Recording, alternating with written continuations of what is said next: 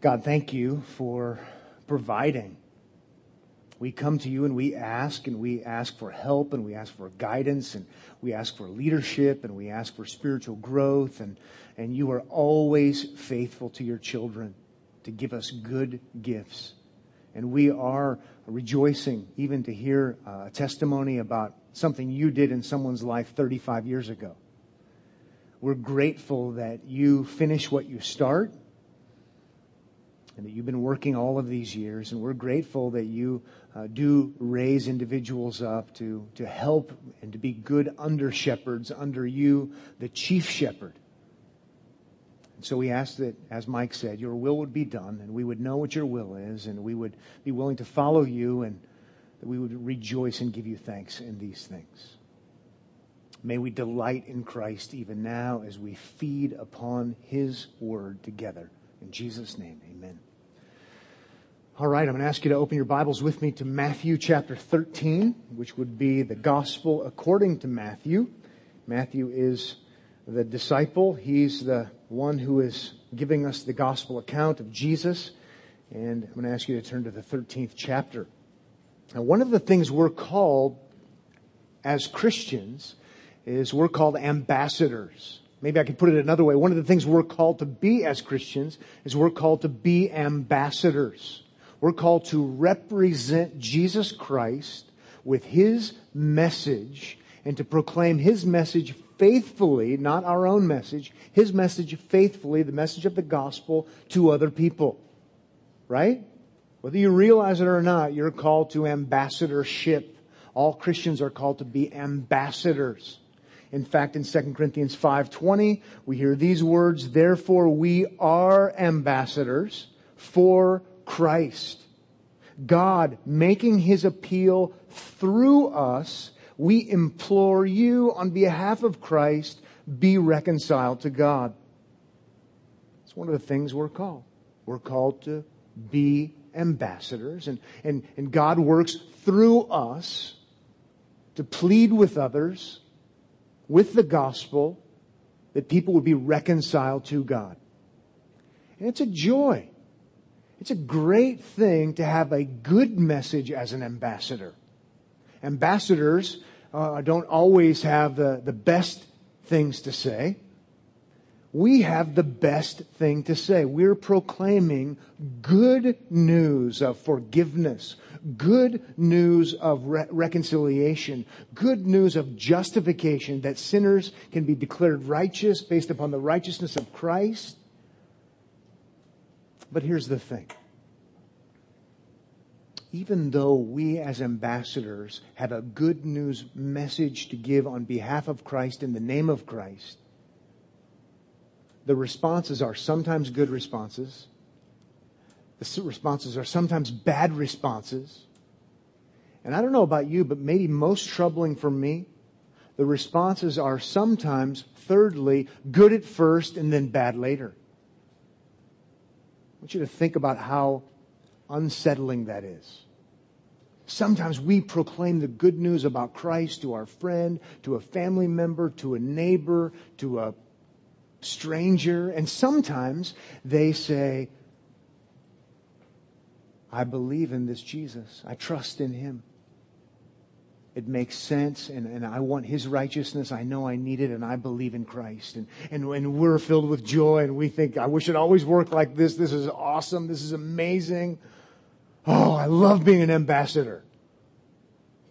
And other times, people say, "I don't want any part of your Jesus." Other times they say, "You are crazy. You are weak. You are stupid." Or, "That works for you, but it doesn't work for me," or whatever, but they're rejecting it. And that can be disheartening because we know what's at stake. But worst of all for me, and I think maybe for you as well, if you think about it, is when people say, "I believe that. I want Jesus. I believe on the Lord Jesus. Yes, absolutely. I want to trust in him. Like you say, this makes sense to me." And then time passes. A little bit of time. Maybe a long time. Sometimes months, sometimes years. And then they say, I don't believe it. I reject it. And that's the hardest for me. In one sense, I almost don't have a category for it. I do, and we're going to talk about that today. It's so unsettling, you know? If you've been a Christian very long, you've seen this and you've experienced this. And if you haven't been a Christian very long, you're going to, because there are people who profess faith who don't profess faith later. And it is just downright troubling and stirring and bothersome, and I don't know what other words to use, but it's a bad thing. And it can be very unsettling to you. In Matthew 13, Jesus helps his would-be ambassadors. He helps his disciples think through these kinds of issues. And so I wanted this text to affirm my soul, because I'm kind of discouraged by some of this going on. And I thought, well, if it's good for me, it probably is good for you too, as we do ministry together, so that we could sort of listen in on what he said to those disciples, those would-be ambassadors, as he gathers them and as he equips them so that they can go and be faithful and they can be encouraged.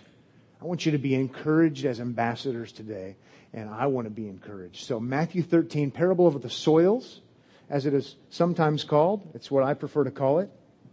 It'll equip us. It'll encourage us. I'm not going to try to do a detailed exposition. Don't think it's necessary, but I do want to pay attention to what Jesus' intent was. And I think his intent, by and large, was to equip the disciples.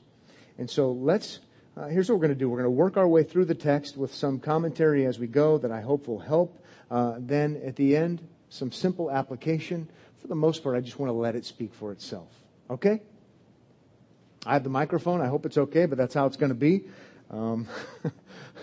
That's going to be the plan for the morning. Let's jump in. Matthew 13, verses 1 to 23.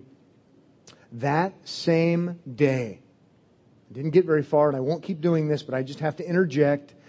That's probably important because in chapter 12 earlier, the same day, there are people who've been seeing all this that Jesus has been doing, showing himself to be the true one. And they've not only rejected him, they've said, he's the devil. The same day where there's been absolute rejection of Jesus. Let's keep that in mind. Jesus went out of the house and sat beside the sea. And great crowds gathered about him, so that he got into a boat and sat down. So obviously what he's doing is he's getting out away from them so they can hear him, so that they can see him, so that he can be the focal point as the teacher there at the Sea of Galilee. And the whole crowd stood on the beach. Verse 3, and he told them many things in parables, saying, a sower went out to sow. And as he sowed, some seeds fell along the path. And the birds came and devoured them. Okay, so that's the first kind, and we all know, maybe we don't all know, but most of us know that the sower is going to be the one who reaches into his or her bag, grabs the seed, and sows the seed. Okay, what's on the roof of the Capitol? What's on the top of the Capitol in Lincoln? There's a sower on top of there sowing the seeds. Maybe you've sown seeds. I was sowing grass seed this fall, and some of it actually took. Amazing. After we took out some of the rabbits that were eating the seed, but that doesn't really fit this parable.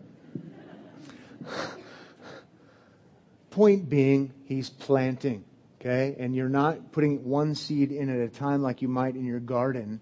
You are sowing seed like this, almost everywhere. Then in verse 5. Did we read verse 4? Let's go back to 4 just in case. And as he sowed, some seeds fell along the path, and the birds came and devoured them. Okay, there's the first soil.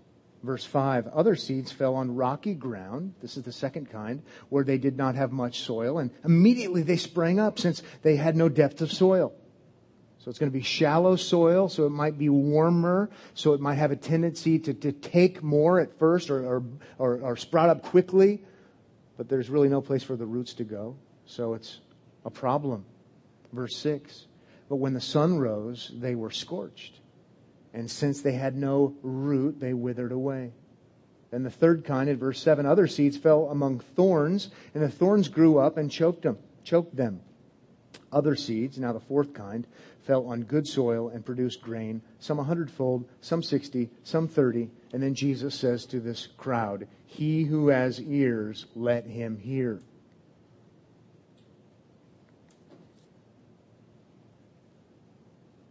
Everybody okay so far? Make sense? Tracking. Good. Verse 10. Then the disciples came and said to him. Now here's what I want you to see a contrast. Here's how I would take this, and I think I'm in really good company. To the masses, he speaks in this parable. Then the disciples come to him. Now we have kind of a different scenario, different setting, and he's going to instruct the disciples. He's going to gather, if you would, his would-be ambassadors. Okay? He's not going to interpret it to everybody, not to the masses. He's going to interpret it to his disciples, which becomes significant, I think, as we will see.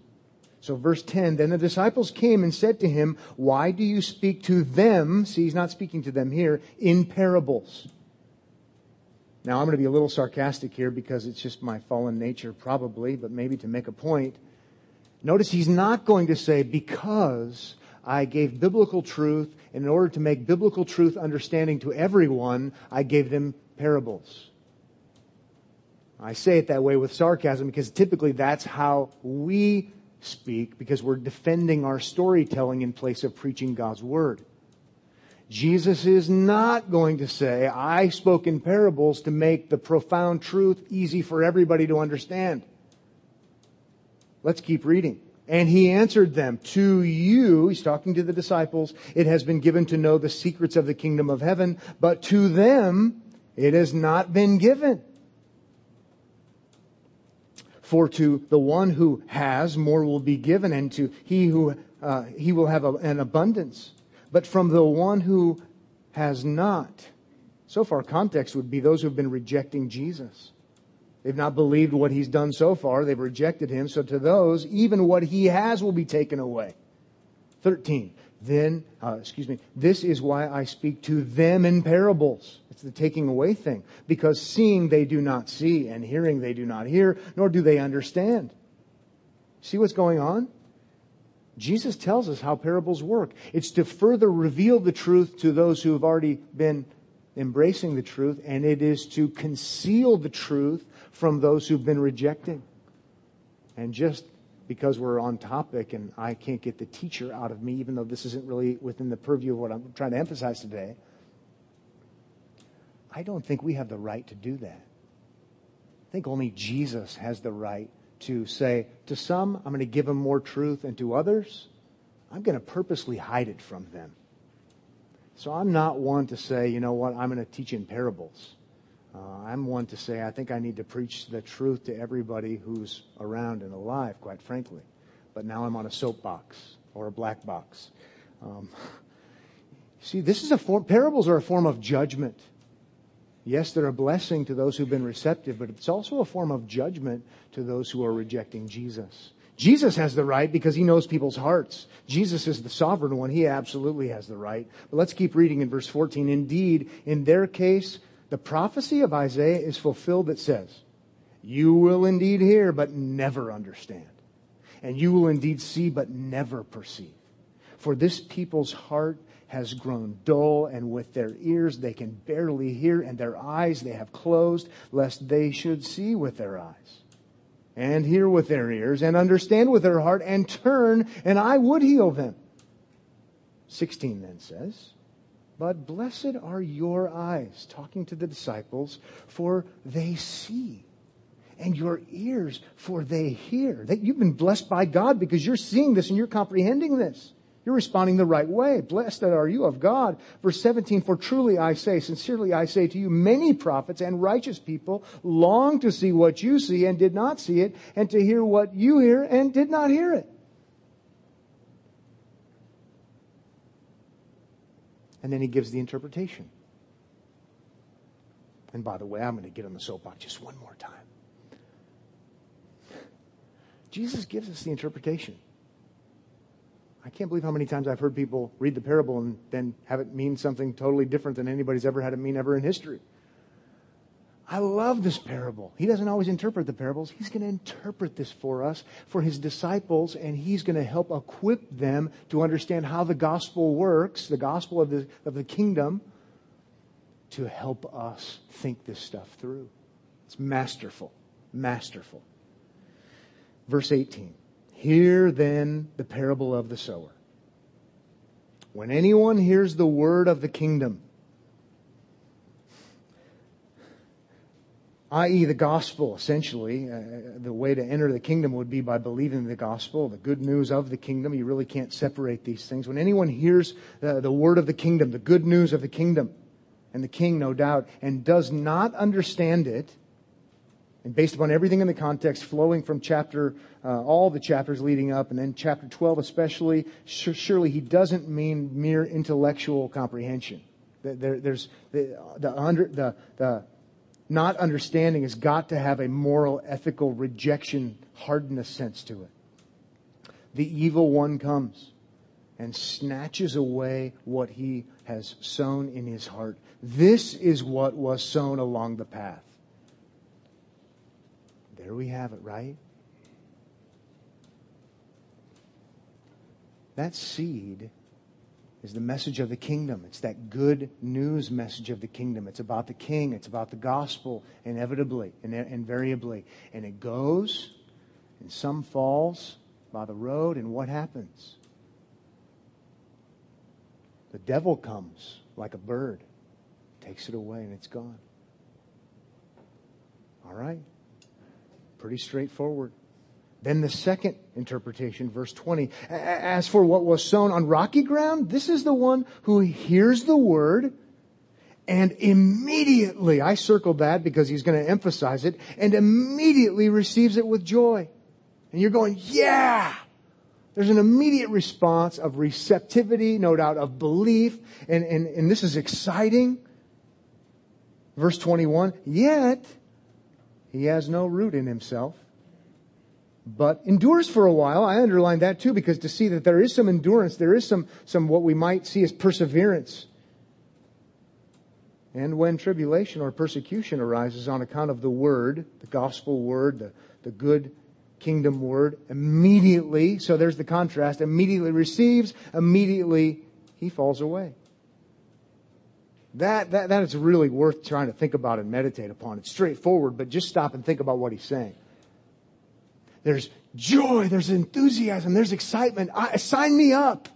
What you're telling me is good news, and I believe that. I trust in that Savior. And then what happens? Well, there's endurance. We don't want to miss that. There's time that goes by. But there's also then tribulation, trials, difficulties, hardships, or persecution.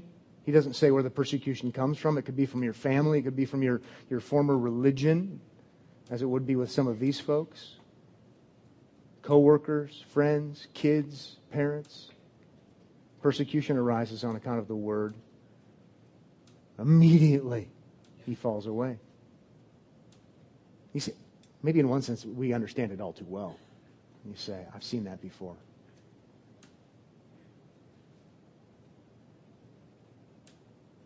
It's important that we see that there is such a thing as a enthusiastic, he says, joyous responsiveness to the gospel message that shows some endurance.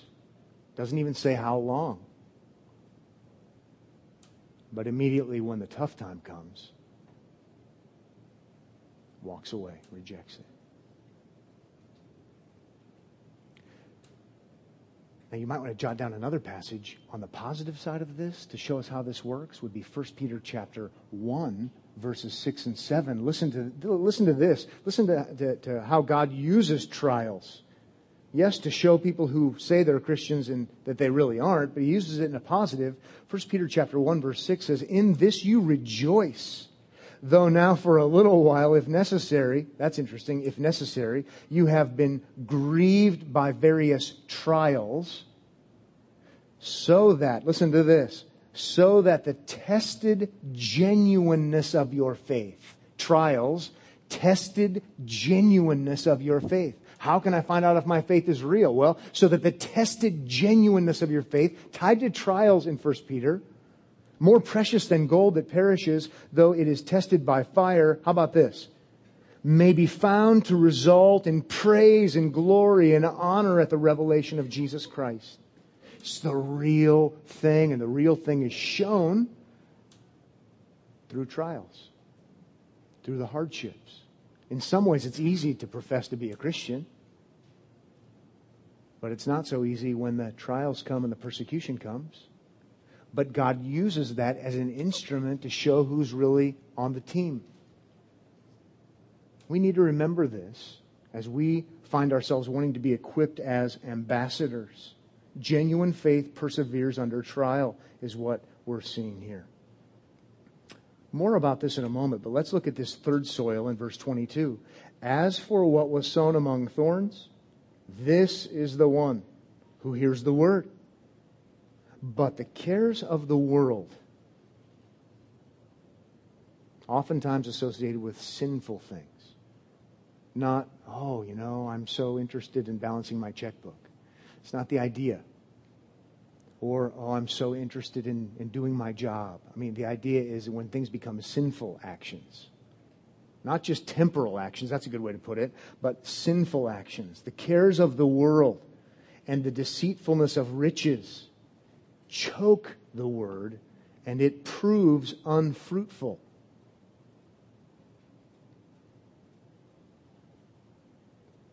You know how this works? Profess Christ, yes. Understand the gospel, yes, on one level or another. And I understand that as somebody who believes in the gospel, then I'm given the Spirit to even bring about the belief, and that should lead to a new life of thanksgiving, right? The new life doesn't get you saved, but because you're saved, then I want to live a different life. I want to follow Jesus, take up my cross like we sang today, in response to the gospel, in response to saving faith. But sometimes people start walking down that road, and as I've been saying recently, they start thinking, my life was better before Jesus. I really like that sin better than I like Jesus. And they go back. And they don't follow him anymore. And here he likens it to the weeds, the cares of the world and the deceitfulness of riches. And it proves unfruitful. I do want you to notice that it proves unfruitful, but according to the parable, it did show signs of life. We would do well to remember what Jesus says and not conclude because there are signs of life at first, or maybe there are signs of life maybe over quite a long period of time. It doesn't necessarily mean it's genuine fruitfulness. It proves unfruitful. Now, I don't want to take away from what he's saying at all, but I just can't help myself because so often this is used as somehow proof that you can lose your salvation. He's not even dealing with that issue. But I just can't resist and say, 1 John 2:19 says, those who went out from us were never really of us. Okay? I just can't help myself but to quote Jesus in John chapter 10 that he lays his life down for the sheep, and he also says, I will lose none of them. Those who are truly Christ's sheep cannot be lost. Those who are truly believers will not stop being believers. But let those passages not take the sting out of what's being said here. When the sower goes out to sow and the gospel goes far and wide, there will most certainly be those who respond positively. In fact, even in a couple of categories, who respond positively at first, give signs of life, but they don't endure in following Jesus. You've got to remember that. Again, let me remind you of the context. He's talking to his disciples who will be the ambassadors, who will go out as the sowers, proclaiming the message, and he's getting them ready for the different kinds of responses they're going to receive. You would be well equipped as you seek to be a faithful ambassador of Christ, as you tell people about this great Christ, to know ahead of time that there are different responses, and not everybody's going to say, yeah, that's right, I believe it. And not everybody's going to say, that's right, I believe it, and continue to believe it. This is equipping stuff. This is the kind of thing that really encourages in one sense, because it helps me to see that when people do reject or people do walk away, it's not necessarily because I did the wrong thing as the ambassador. We'll talk more about that in a moment. I'm also reminded of Demas in 2 Timothy chapter 4, verse 10. Demas, who is named positively in Philemon, in 2 Timothy 4:10, it says, Demas, having loved this present world, and now I'm just paraphrasing, defected. This stuff happens in Scripture. Well, let's end on a positive, and then let's end in the ambassador huddle, so to speak.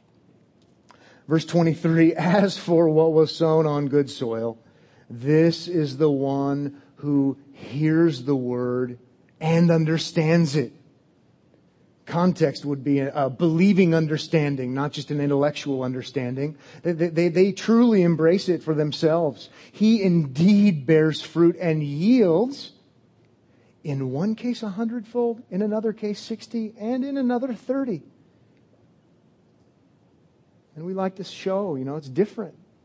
But let's be clear on one thing, if we were going to learn from Jesus, there is a harvest. There is a harvest. There is genuine fruitfulness, not just signs of life, for those who truly believe in a genuine understanding sense.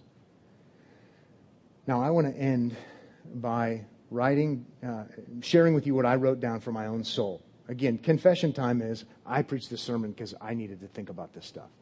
I'm more discouraged than ever by people who profess faith, do well even over periods of time, sometimes long periods of time, and then they decide that they're going to go play for the other team. It's discouraging. It's hard, isn't it? It's really hard. And so I wrote down a few things for my own soul's sake that I thought maybe would be helpful so you can enter into my little world. I'm sure you're thinking of much more profound things than I've thought of.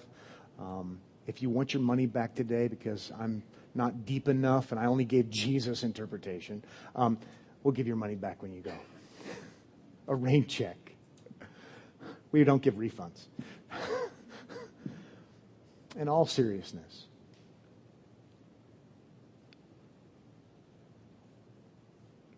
three things. I wrote down responses to the gospel differ. Now, again, you don't have to be a genius or have a PhD to come to that conclusion. I'm neither a PhD or a genius. But you got to just see the obvious. Responses to the gospel differ. You got to know that if you're an ambassador. Especially when you have the good news, right? You have the good news of all good news imaginable. You are going to tell people how they could be forgiven all of their sins.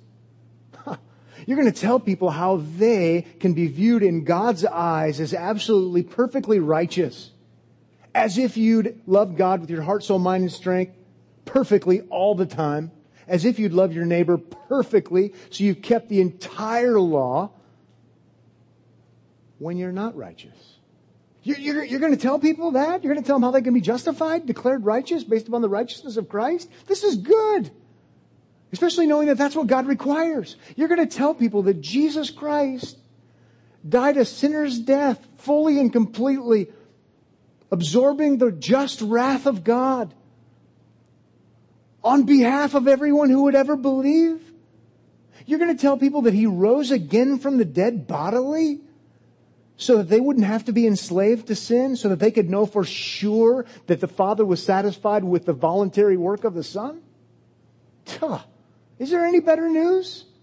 There's no better news. And when you think about it, if you're one of these disciples, and you are, in a sense, surely, Let's just pretend like we don't know much and we haven't read the parable and we've not lived very long, but we just know about the good news.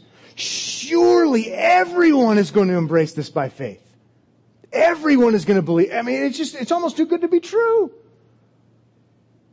I'm so excited. I'm a brand new Christian, college student, and if somebody confronts me with the gospel, it finally it just clicks, and it's like, whoa, who can I tell about this?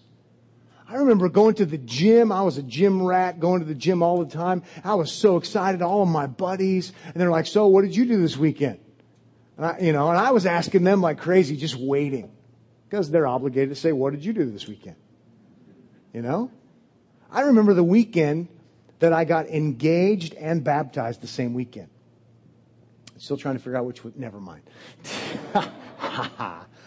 20-year anniversary this week, so I'm in trouble. I loved it because I was just teeing it up, saying, "Hey, what'd you guys do this weekend?" "Oh, blah, blah, blah, blah, blah. Went home, did my laundry." "What did you do, Pat?" "Man, I had the greatest weekend. It was amazing." Not only did I get engaged, I got baptized. "Oh, when's the wedding?"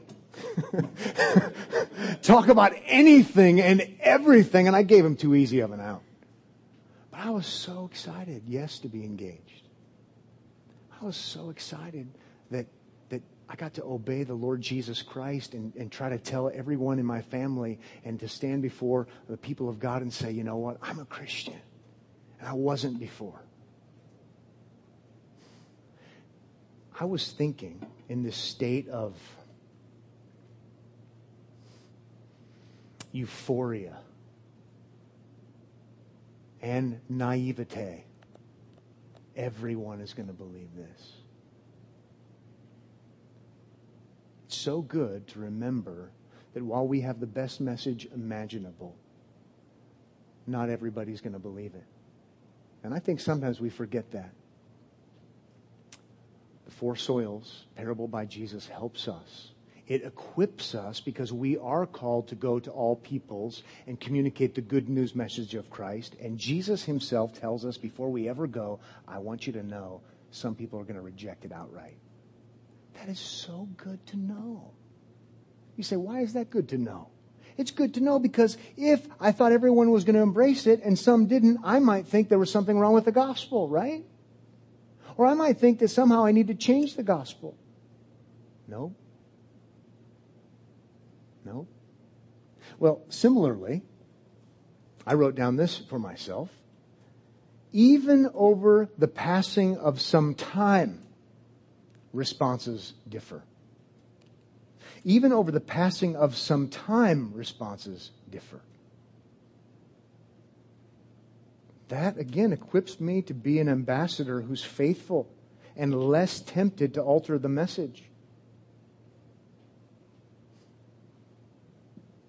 It's so good to have a category in your understanding, in your ambassadorship manual, to know that some people are going to respond a certain way in the short run and a different way in the long run. And there's a category for that. Jesus talked about that. Don't freak out about that. And then similarly to that, I also wrote down different responses should not lead to altering the message. Differing responses shouldn't lead to altering the message. Just because some reject it outright, some embrace it and reject it later, others embrace it and reject it later, others embrace it, doesn't mean I need to go back to the drawing board and go, what can I change? If I just kind of don't talk so much about God's righteousness and the judgment of God upon His Son and substitutionary atonement, maybe if I kind of softened that and just said, you know what, the gospel is God has a wonderful plan for your life. Maybe I should do that and I would be more successful. Or maybe because I'm watching people walk away, how about this one? This is where we're going to have a tendency to walk on dangerous water. Or how about knowing that certain friends of mine who I've watched seemingly persevere and then they don't eventually, maybe what I need to do is not say salvation is by grace alone, through faith alone, in Christ alone. Maybe what I need to do, my temptation is to go to the drawing board and say, I need to add a little law. I need to say you must believe in Jesus and do these things because maybe then they're going to stick. I got to go back to Jesus' school of ambassadorship. Get the message right. Honor the king with the right message and trust him for the results, knowing full well that he told you ahead of time that there are going to be different responses to the same message. It is so freeing and encouraging to know this. I love to know this.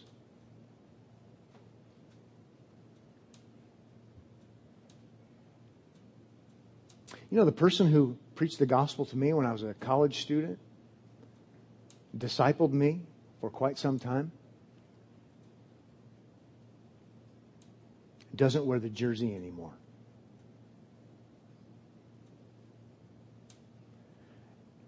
And I know some of you well enough to know that the person who preached the gospel to you, maybe discipled you, doesn't wear the jersey anymore. My friends, whether it's true of you or not, you need a category for that. Lest you think somehow the gospel was the problem. Lest you think somehow the methodology was the problem or whatever it is. If God will speak through Balaam's donkey, the truth, he will use fallen individuals. And I got to tell you, to be honest with you, I need that for my soul. Lest I think somehow, you know what? Something's wrong with Jesus. Something's wrong with the gospel. No, nothing's wrong with Jesus. Nothing's wrong with the gospel. As a matter of fact, Jesus had a disciple named Judas. And I don't think Jesus got his discipleship program wrong. And if he just would have done things differently, Judas would have stuck. We need categories for this stuff. Lest we can't sleep at night. Lest we don't know how to function. Lest we somehow start tinkering with the message. And then we're getting ourselves in real trouble. I so love to enroll in Jesus' ambassadorship training program for the disciples. Let me equip you so that when you proclaim this message and you go out to sow, you know how things end up falling out. That is going to help us by the grace of God to keep following the script and keep giving people the gospel and making it clear and making it, yes, in love, yes, with compassion, but being faithful, showing fidelity to the one who's sending us, the King himself. Isn't this good?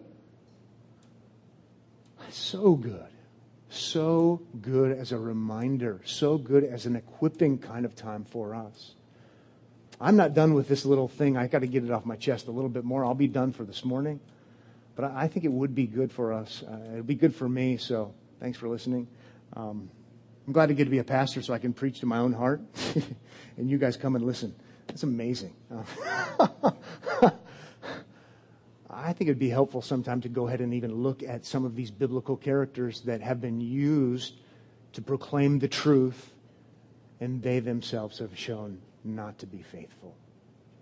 Because what it does for us is it helps us to remember that salvation is of the Lord. And it helps us to remember to not trust ultimately in anyone or anything other than the Savior himself. Because if God will speak through Balaam's donkey, his truth, then certainly he'll speak through fallen individuals, maybe even false professors of faith. So I think it'd be good to do that. I don't know what I'm going to call the sermon series yet, at least a brief series. I'm tempted to use profanity to make a point about Balaam's donkey, but I won't. It would be Elizabethan English anyway. It wouldn't be profanity. I won't do it, but you'll all know what I'm thinking.